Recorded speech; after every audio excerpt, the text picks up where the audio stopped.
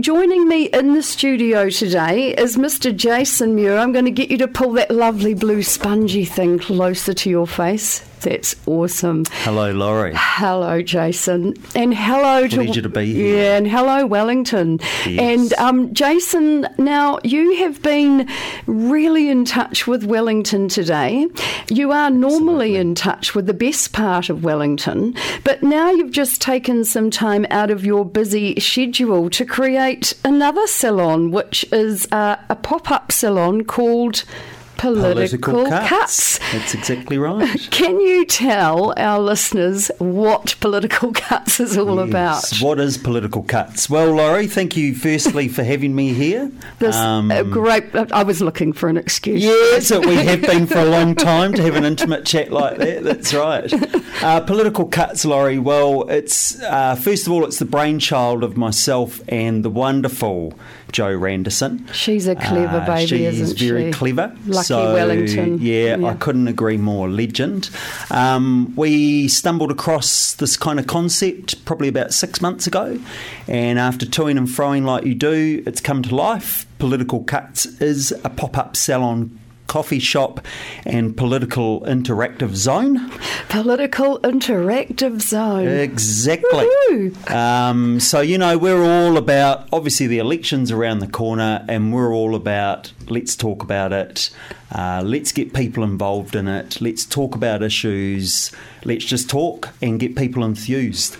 We're kind of aiming at those younger voters that are, I guess, statistically known to have shied away over years, I suppose. So this is our way of kind of reaching out to them, basically. Through haircuts. Through haircuts. That's exactly right. Now, can we talk about the haircuts? Yes. Like, I know that we're a political town, but are you also encouraging us to get the styles of our local politicians? Well, I'm certainly encouraging, but I'm not winning on that front. So, we do. We've got a great menu of political looks that brave people can come and have. Funnily enough, after 2 days, nobody's gone for any of them. So we've got things like the Coro Wettery Comb Over, which is a New Zealand classic. And probably he was a fantastic indicator of what happens to these poor politicians. He entered political life with a lovely middle part and a full head of hair, and by the time he left, he was having to scrape it up from the sides by his ears, comb it over and give himself a wonderful comb over. Can't understand why nobody's taken that one up, but that's how it goes. Now, look, we've got a full array of looks that people can have, but also it is set up as a legitimate cut shop styling bay, right, that people can just come and have a trim or blow wave or straighteners whip through their hair or bit of a zhuzh. Yeah. Bit of a zhuzh. So now, if this was to be a real success for you, I know that you would love to be able to do one of those political cuts. Could there be an opportunity for a bit of a fundraiser maybe? Rather than shave your hair off, could people actually go and get the Jenny Shipley for a small fee if they put it out amongst their friends? Absolutely, Laurie. and we did attempt a little bit of that with part of our funding that we went through was through the wonderful Pledge Me people. Right, and, that's right. And there was an option on there that people could, and it was an exorbitant price, but people could nominate something like that there. Now, unfortunately, nobody took that one up, but that's fine, and I can understand that. But yeah, absolutely. I'm all for that there. Whatever gets the comb-overs, the Peter Dunquiffs, the Thatcher blowouts, whatever gets them coming in, I'm for it, eh? You heard it here, listeners. You can go down, you can raise that those extra funds to get one of those true political cuts. Now, just reading a bit, is it really true that you are taught not to talk about, well, I'm going to say sex because you're not supposed to say that on the radio, but we'll say politics to your hairdressing clients? Is that something you get taught at hairdressing school? No, look, absolutely. And just to throw in there, the other one is religion was the other. Oh, so there are three. There were three that were kind of put up as the golden. And it's not drummed into you, but it is, be mindful, be mindful of people. Be mindful that these kind of subjects can sometimes be very personal. Yes. And they can be, obviously a little bit confrontational for some people as well. Right. Once you leave hairdressing school, you do whatever you like. Now, I can tell you, and anybody that works next to me or comes to me as a client in Wellington, I don't shy away from any of it. And many of us don't. But it is something that hairdressers are encouraged to steer away from a bit. Cute. Back in the old days.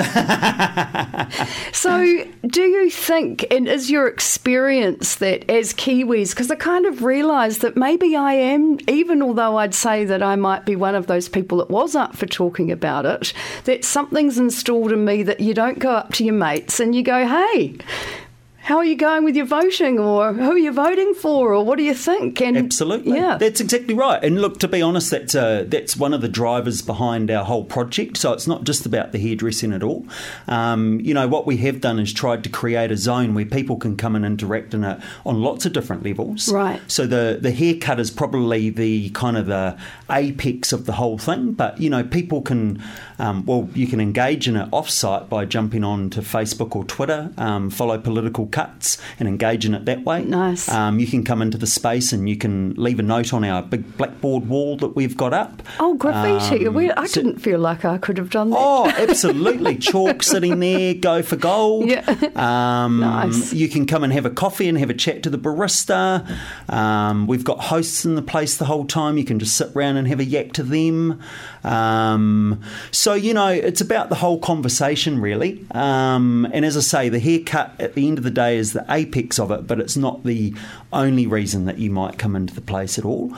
And to go back to your point, you're exactly right. Not many of us at all would roll up to our mates and go, hey, voting, whatever, so here's a chance to do it. Right. Come in, open up and go for gold to whoever you want, however you want, and away you go. That's great. I think so, and it's proved over the first couple of days that people are certainly willing to engage. Yes. As I said, there were elbows out there when I was there today. It can get feisty, like the true political world does, yes. Laurie. Absolutely, it can get feisty. I didn't want to overstep by putting my hand up for a hairdo, I can tell you that. Well, and that's an interesting process. So what we set up is that if we end up with a situation with kind of multiple people at once wanting a haircut, we are looking at different ways so people maybe have to go through a voting system. Right. Maybe there's a dictatorship call on that there. Maybe we have a consensus decision. But if it's a true democracy, what will happen then? That's right. Hey, so, look, conversations is what the whole project's about. That's at the end fantastic. Of the day. Yeah. That's really cool. Now, I noticed Jeanette Fitzsimons. Do you say Fitzsimons? Beautiful. Yeah, I think so. Yeah, I think so. Yeah, she was down there today. Yeah, I mean, that was... And, that was, that was bizarre. It was a young lady actually waiting to have a haircut and said, I'm actually having a coffee meeting across the road. And we said, well, look, but I really want the haircut. And we said, well, why don't you bring your coffee meeting over here? And then she walked back in with Jeanette Fitzsimons. It was like, just casually, and it was lovely to have her there. And it was amazing. Casually. It was amazing. I got to say, I was probably quite privileged because I got to have the conversation and we included Jeanette in it. And very wise woman of New Zealand politics, and a lot of wisdom came out of her mouth in a short space of time, which I'm always amazed at people like that there. Yeah. Well done. So, that was great. That was great. You really are privileged today then, aren't you? That's cool. I thought so, yeah. And something in my grand old age, and I'm not going to reveal to our listeners how many few decades I have coming up, but I've actually learnt to think, let's celebrate the fact that we're a political town, because I've always felt like the beehive was down there, politics was down there, but now I'm almost in a... How many? Yeah, it's what we engage, it's what we are. So I agree with you, Laurie, and I think one of the nice things. Our project is one, but one of the things that I'm really fascinated by is that our town seems to have exploded with kind of, great politicalness on a really fun level. on a very engaging level for people that I've never seen before. And, you know, I wonder if some of it's maybe the sentiment that you're talking about there, that maybe some of us accept, well, yeah, we're a political town. What's wrong with that there? One of the interesting discussions that came up yesterday, and, God, there's been heaps already the last couple of days. Are you and we'll get to them? those. Yes, we are. Oh, gosh.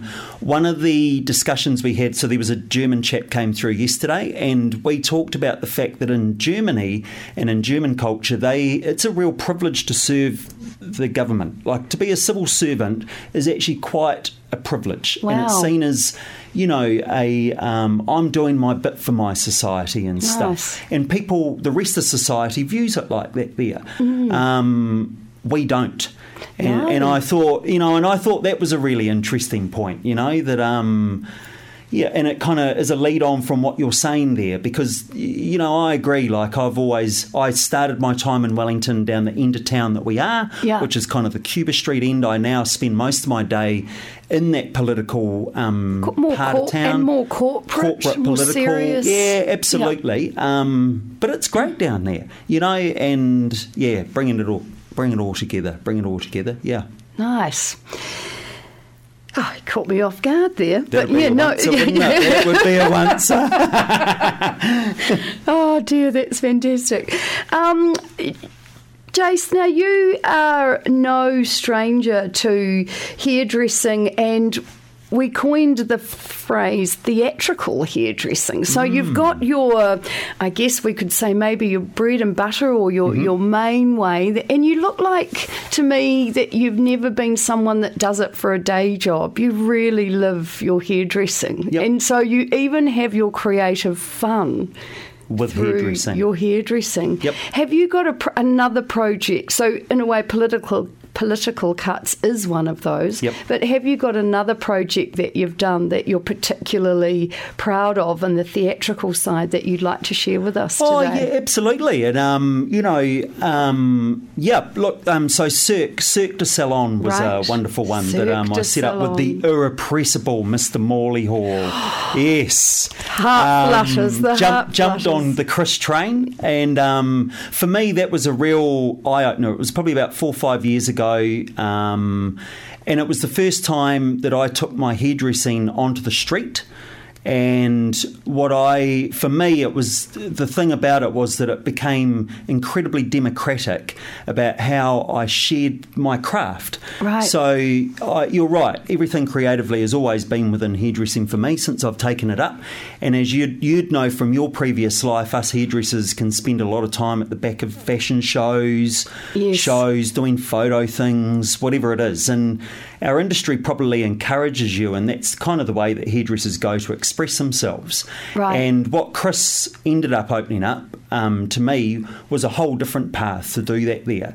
And I love, and it's one of the big drivers for getting Political Cuts going, is putting the craft that we do, that's often with all those other projects, is hidden away somewhere else, backstage at a fashion show, preparing for a photo shoot, whatever it is. Only a very selected few people ever get to see that. Yeah. And the minute I put my craft on the street, I saw that people were fascinated just to watch me actually creating it. So, you know, part of what I'm doing here at Political Cuts isn't just about what's going on there. For me as a hairdresser, it's about people can stand and just watch me do a haircut. They can see how one's put together. And I do it for free. You know, like I'm giving those haircuts away down there. I love that. That is amazing that we didn't bring that up earlier, people. Oh, good point. Yeah, look out. Now everyone will be down there. No, you're really in trouble now. So, Jason, that was an amazing riff. That's the big word this week, you know, on hairdressing. But what is it that has really kept you in this space and kept you going with hairdressing? You've committed your life to it, practically. Yeah, well, and that's an interesting one. I mean, I'm over 20 years in the trade now, and I can honestly say when I took it up, I thought, an apprenticeship, hairdressing, you know, lots of lovely ladies hanging around. Give it a that few sounds years. like a good one. yeah, I'll do my apprenticeship and see. And then I blinked my eyes, and here I am 20 years later, and it's like, it's my career. Yes. Look, right into it. I love it. You've got to love people to do it. I love people. Right, yep. And yeah, here we are, basically. Good on you. Yeah. So one more little question about Wellington then. So you've stuck to your hairdressing. You're finding your art through it. Why have you stayed in Wellington, and what do you think is special about Wellington, and we should work to hold on to it? Yeah, nice. Yep, I have stayed in it. I think that Wellington, the thing that drew me to Wellington was and we're talking late 80s, early 90s, was the raw creativity happening in the place. No doubt about it. Where did you come from, Jace? I grew up in the Wairarapa, so not far away. Right, nice. Good provincial boy. Yeah. Big lights of Wellington. Woo, and we all got trapped. Yeah, and then that's it. And, look, I've got family now, so it became home through that there. But, look, there's... raw creativity is absolutely what I loved about Wellington. It's what I love continually, and that is without doubt the thing that I would love to see Wellington keep being defined for, basically. Yeah. Oh. Have I told you I love you recently? Okay. So if people do want to get their Jenny Shipley or a Winston Peters or what was it? Oh, That's sharp, man. Goodness me. How long have they got to come down and great. see you at Political Cuts? 3 more days. Through to Friday. We're open 10 till 4 tomorrow and Friday, and then 11 till 6 Thursday. As I say, you can engage on any level, and we'd love to see as many people down there as possible, obviously. That's fantastic, and I would say don't miss out. Now, Jason has requested a little bit of a shapeshifter, a track called Monarch. He's just been... How did you describe it before, Jace? Oh, I thought that Monarch... To me, when I listened to it again a month ago, to me it summed up Wellington, actually. Right, the music scene that we've seen develop, yes. You and I, in the time we've been here. To me, the sound of it, everything, just encapsulates everything about the Wellington sound. I love it. That's great. Great track. Let's have a little listen. So we'll let you listen. I won't say have a great weekend just yet. Thanks, Jason. Thank you, Laurie. So nice to have you on the show.